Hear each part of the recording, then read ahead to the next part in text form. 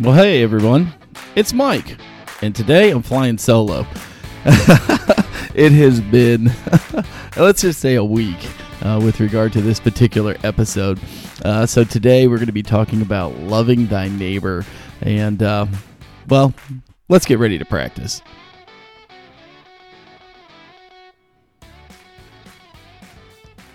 Well, thank you everyone for your time today.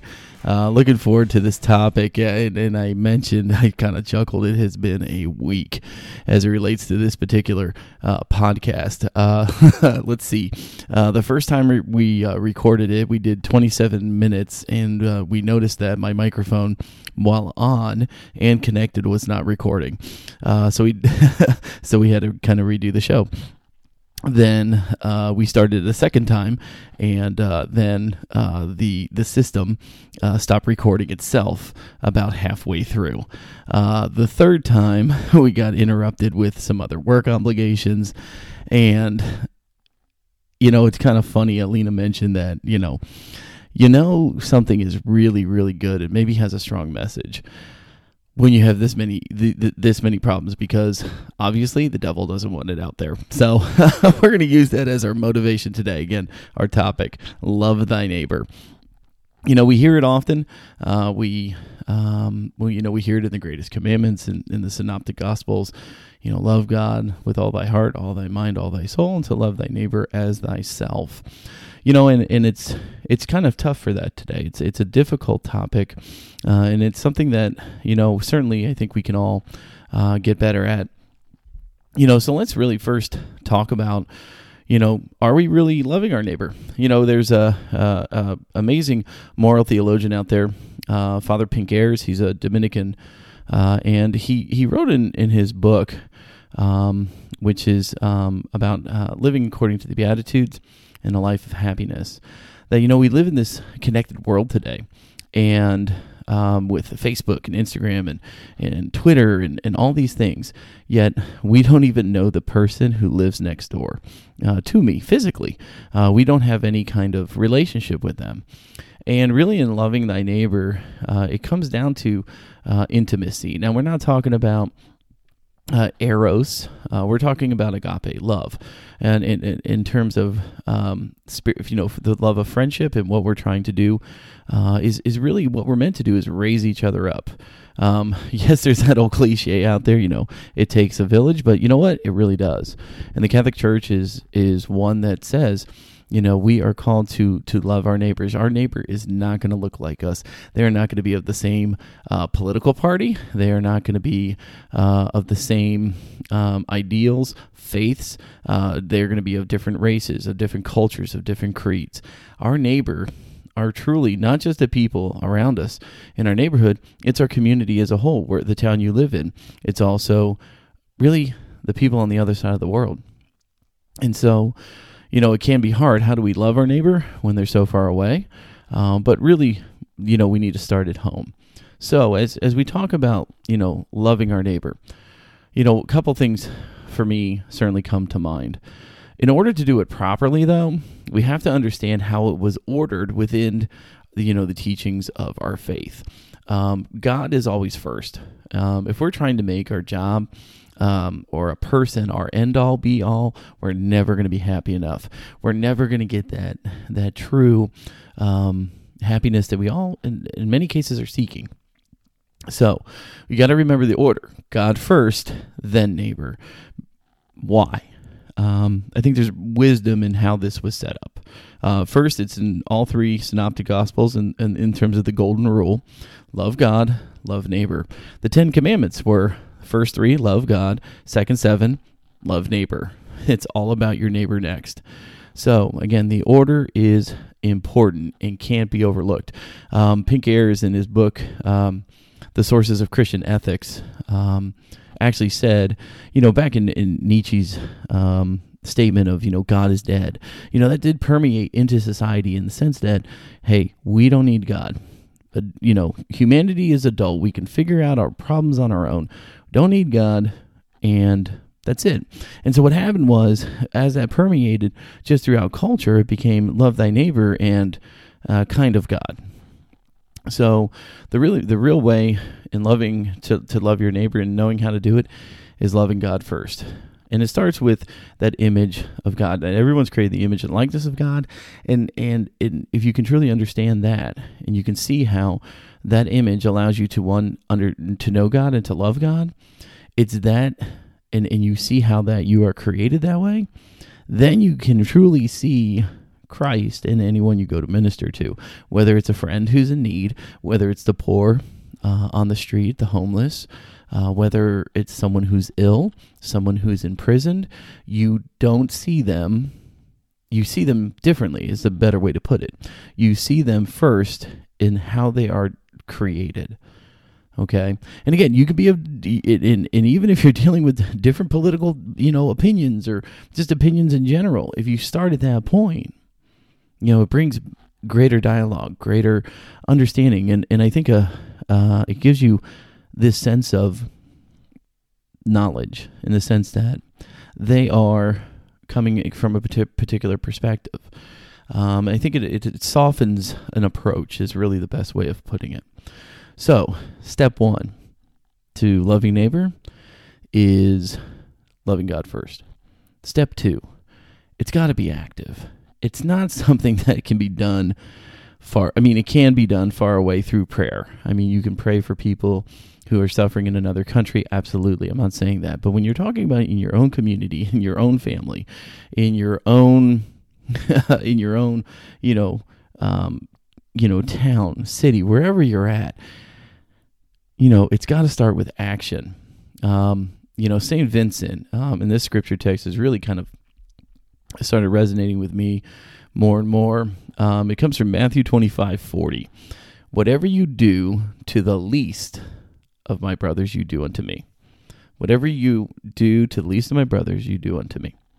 And there are three words there that jump out to me. Number one, do.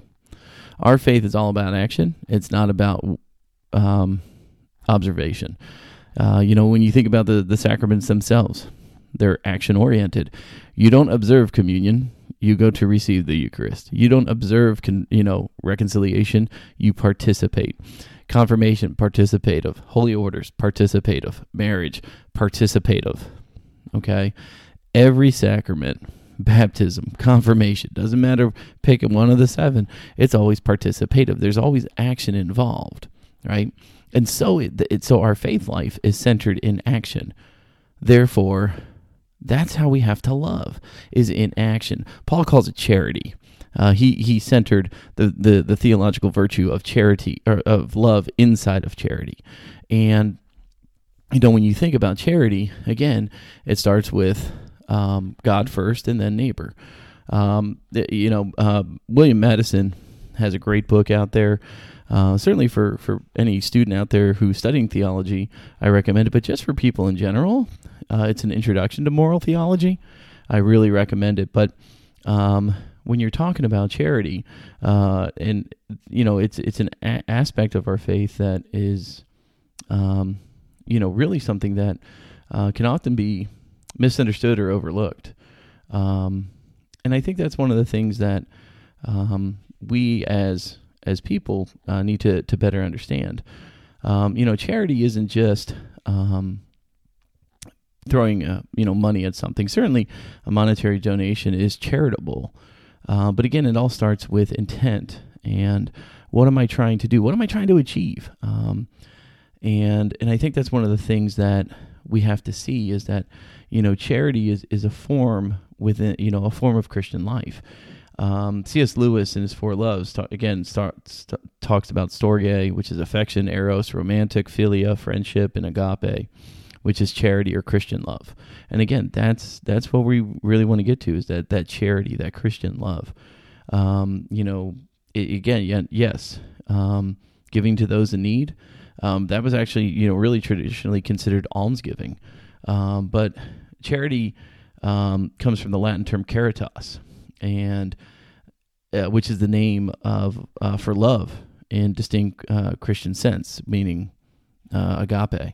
So when you think about that, I think it helps give a new understanding to that loving my neighbor isn't just about saying hi. It's doing for, having that relationship with, and getting to know them better.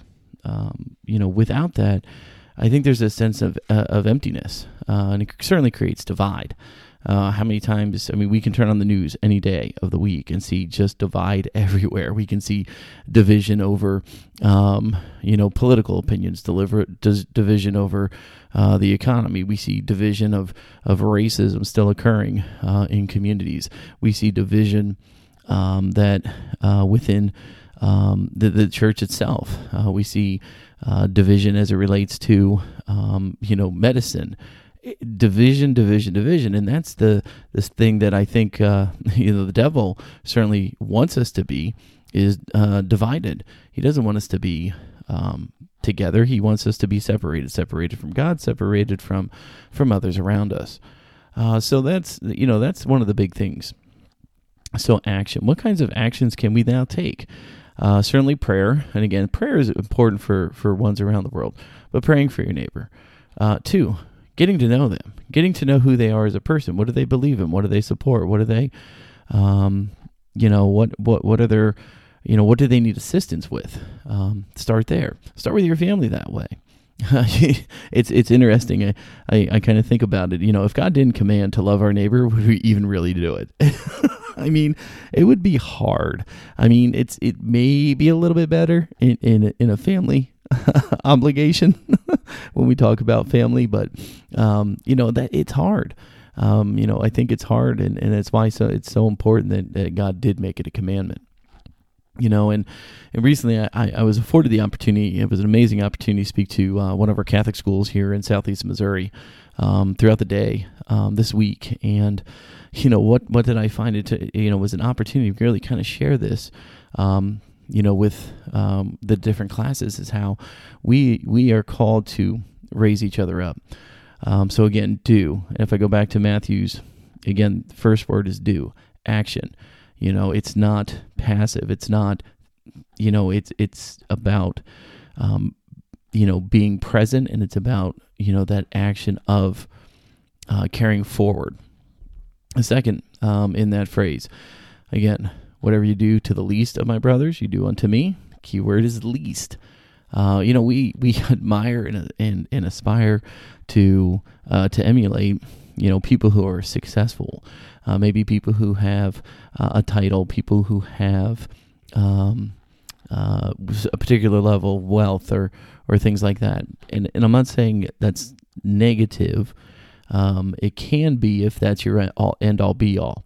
It can be that the power, the fame, the money, that's your end all be all. That's a negative. But being successful isn't bad. However, it's what you do for the least, not for the most well off, not for anyone. Again, the least tells us we have to raise up those in our community that are less fortunate than us, whether that's spiritual poverty, and they're suffering that way. It's someone who might be homeless, someone who is just struggling financially, whatever that may be. It's about raising those people up. It's not about forgetting about them, dismissing them, allowing them to rely on some kind of social program. Not that the social program is bad, but they can't become reliant on that. We're required, by our faith, to pick people up, make them better. If we raise, if we're able to raise everyone, we raise our entire community. We raise our world. That's the second thing. Who are we reaching out to? The people who are on the outskirts? Maybe the student who's struggling. The homeless individual that we see on the street. Who are we reaching out to? And how are we doing it? We want to make sure we're doing it with that true love of charity. So that's the second piece, the least. And I pray that you take some time to think about that. How else can you contribute to raising up those people who are in difficult circumstances? And the last part of this, the third key word is me. When I read it, I'm like, how often do you just see that word and you just kind of gloss over it? But obviously, whatever we do for God, and we don't think about it. And I happened to be talking to my professor the other evening, Dr. Parks, and we were talking about this exact thing, how in our faith life and just in life in general, we think even the little things God isn't a part of. But he really is. He doesn't really leave your side. Like, oh, okay, you're deciding, what to do over here. This is, something minor. Let me go over this way. I mean, now I'm not saying he's going to be mad necessarily, based upon what, type of laundry detergent you're choosing to use or toothpaste. I'm not saying that, but, God is ever present. God is always with us. And we can't deny the fact that when, we're making choices, when we're choosing to act, when we're choosing to do something, is it bringing me ultimately, as St. Ignatius of Loyola would say, closer or further away from God? Is my action driving me one way or the other? Is it making my faith life better, or is it making it worse? I mean, listen, I understand people have to work on the weekend. I do. Even in my role, I occasionally have to work on the weekends, maybe promoting something. But at the same time, am I working on the weekends? Am I taking the time during the week to make a different day my Sabbath day of rest? For the next 4 weeks, I'm planning on taking Monday and Tuesday off. Instead of, most people get Saturday, Sunday, I'll take Monday, Tuesday, just because of how things are falling in our work environment right now. And what we're trying to do with regard to our youth group and things like that. So you adjust. Number two, what am I doing on Sunday? Am I, helping to go out and purchase a bunch of stuff at, Walmart and everything that's open? I mean, when I was growing up, there was nothing open on Sunday. If you ran out of milk on Saturday, good luck. You had to wait till Monday because you didn't have any.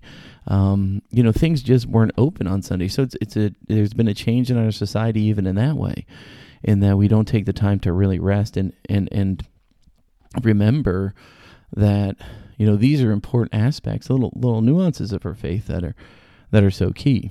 So again, that me, what am I choosing? Am I making a good choice? Is it bad? Is it going to take me further away from God? Again, these are important things that we have to do on a daily basis. Really reflect and assess. Is eating is eating McDonald's at 11:30 at night really the best decision? I mean, it's convenient, don't get me wrong, and I did it a couple times this week, but is that really the best decision? Because honestly, is that the best for my health?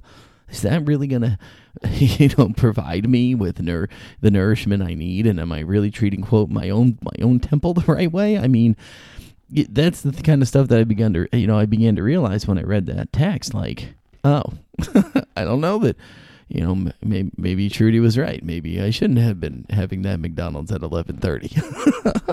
I mean, it tasted great. The fries were good, but I don't know if I needed that double quarter pounder anyway. So, I think that's one of the other aspects to loving our neighbor is again, learning to love ourselves as well. Understanding how, how our actions impact not just us, not just someone else, but always impact God. And, again, here we are. It's a Friday. I'm recording the show. I'm flying solo. Hopefully it'll work this time. And, again, you just see how, when you talk about challenges, is certainly something that, again, can you work through them? Can you take the time to really, I guess you could say, adjust accordingly. A big lesson here is that, as you're trying to do good, as we're trying to love, our neighbors and all of you, and just share our faith and share some things that inspire us, that maybe could resonate with you or help you in your faith life. Again, you're going to get an obstacle. I hate to say it, the devil will try to stop things. He will try to stop good. He always does. He's going to try and put barriers in your way or obstacles, but again, I think, certainly, in your faith life, if, fortitude is a great gift and grace bestowed by the Holy Spirit, made available through prayer and everything like that, that fortitude, that strength to keep going forward, that perseverance, as we hear about in the fourth decade of the sorrowful mystery, perseverance. Christ persevered, in carrying the cross. And that's the other thing, is that, loving your neighbor isn't something that is done once and then you stop. Peter asked Christ, Lord, how many times am I supposed to forgive someone? 7 times? He's like, 70 times 7. Meaning we're supposed to keep doing it. We are always to forgive. We're always to love. So yes, someone may frustrate you, upset you, anger you.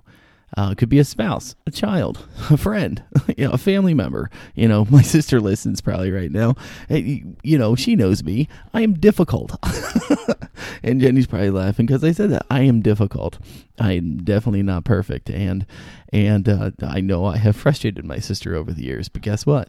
Persistence. You keep going. You forgive. You continue to love. You forgive. You continue to love. It's that way in many marriages. It's that way, between parents and children. And I'm thinking about my parents now. How growing up, my mom would start yelling, Jenny, Ralph, Michael, Jenny, Ralph, Michael. I'm like, Jenny, really, Mom? My name's Michael. And then she could really get upset. But again, that forgiveness that comes, and that persistence. And so, again, loving our neighbor is not always easy. Loving our neighbor is not always, I guess I don't want to use the word fun. It's not easy. It can be challenging. It could be, it can take time, to help someone understand your view, your position. And that can be, again, tiresome, I think is a better word. Sometimes, things take years or months or things like that. But again, it's a daily call. So, it's how do you respond when someone cuts you off in traffic? Are you honking your horn and flipping them off? Or are you, giving them the space, letting them go ahead and not letting that anger, take over. So there are a lot of challenges in there. But I think if we, as a community, just as surely as a community of faith, if we step back and we really allow ourselves to focus on the love of God first, and allow that to inspire us how we're supposed to love our neighbor, the ways of old go away. The ways of how you used to respond will change. I've seen that in myself. I used to be the guy who get all mad that you cut me off, and now someone cuts me off, I'm just thankful that I'm okay and they're okay. And I realize that maybe there's an emergency that person is having right now. Maybe they're, late for work, or someone's ill, or something has happened in their, their life that, maybe there's a family member who's passed. I don't know, but I try to step back and try to find their perspective. Been afforded so many opportunities here at VMY to work with individuals and families in need. And, it's been such an amazing experience. We, been helping a family in our community in St. Genevieve, and, we've kind of finished the project, and it's been awesome as, one of the, ladies in the home actually, painted her floor, and it looks amazing. It looks amazing. Like she's carried forward with what we've completed, and that was great to see. That's inspiring. It's awesome to see how she has ownership of that, and it's allowing her to make it a beautiful space for her and her children, and that is it's great. It's I'm happy that as our organization we were to help them. But again, now it's wonderful to see how they are, responding in the same way. So, with that, everyone, I just want to thank you for being patient with this episode. We certainly will be back with next week's show. And it's going to be a lot more lighthearted and a lot more fun. Certainly, it's always different when you're trying to record a show by yourself because you don't have the dynamic of trying to make each other laugh or anything like that. So, but hopefully you've gotten something from this that, loving our neighbor is our call. And it's a call to really, really come to understand our faith life so much better. And I encourage you to take some time, really be reflective, see how maybe you can, improve or change. How can I influence or affect others in a positive way? How can I influence and affect change in my school or in my home, in my parish community? Yes, certainly pray. If you're not sure where to start, pray. Second, if there's something of interest, ask Father if there's something in your parish community you can do, or certainly get involved. Get involved, especially with one of our Vincentian organizations that are out there. The Association of the Miraculous Medal is one. St. Vincent de Paul is the other. Certainly there are the St. Vincent de Paul councils in most parishes throughout the United States. I encourage you as adults to do that. For students, VMY. There's VMY in California, Arizona. We have it here in Southeast Missouri. And hopefully, maybe this will inspire a teacher out there and we can start a chapter even at your local parish. But, again, it's about being involved and again, trying to raise up those, in our community, in our society, in our country, who are, on the outskirts, who are suffering from poverty, who are homeless. Let's, again, if we can raise up those individuals, I promise you this, we will further build the kingdom of God here and will further positively affect, the world in which we live. So with that, everyone, God bless, and I guess we'll see you next week. Take care. And remember, practice makes perfect.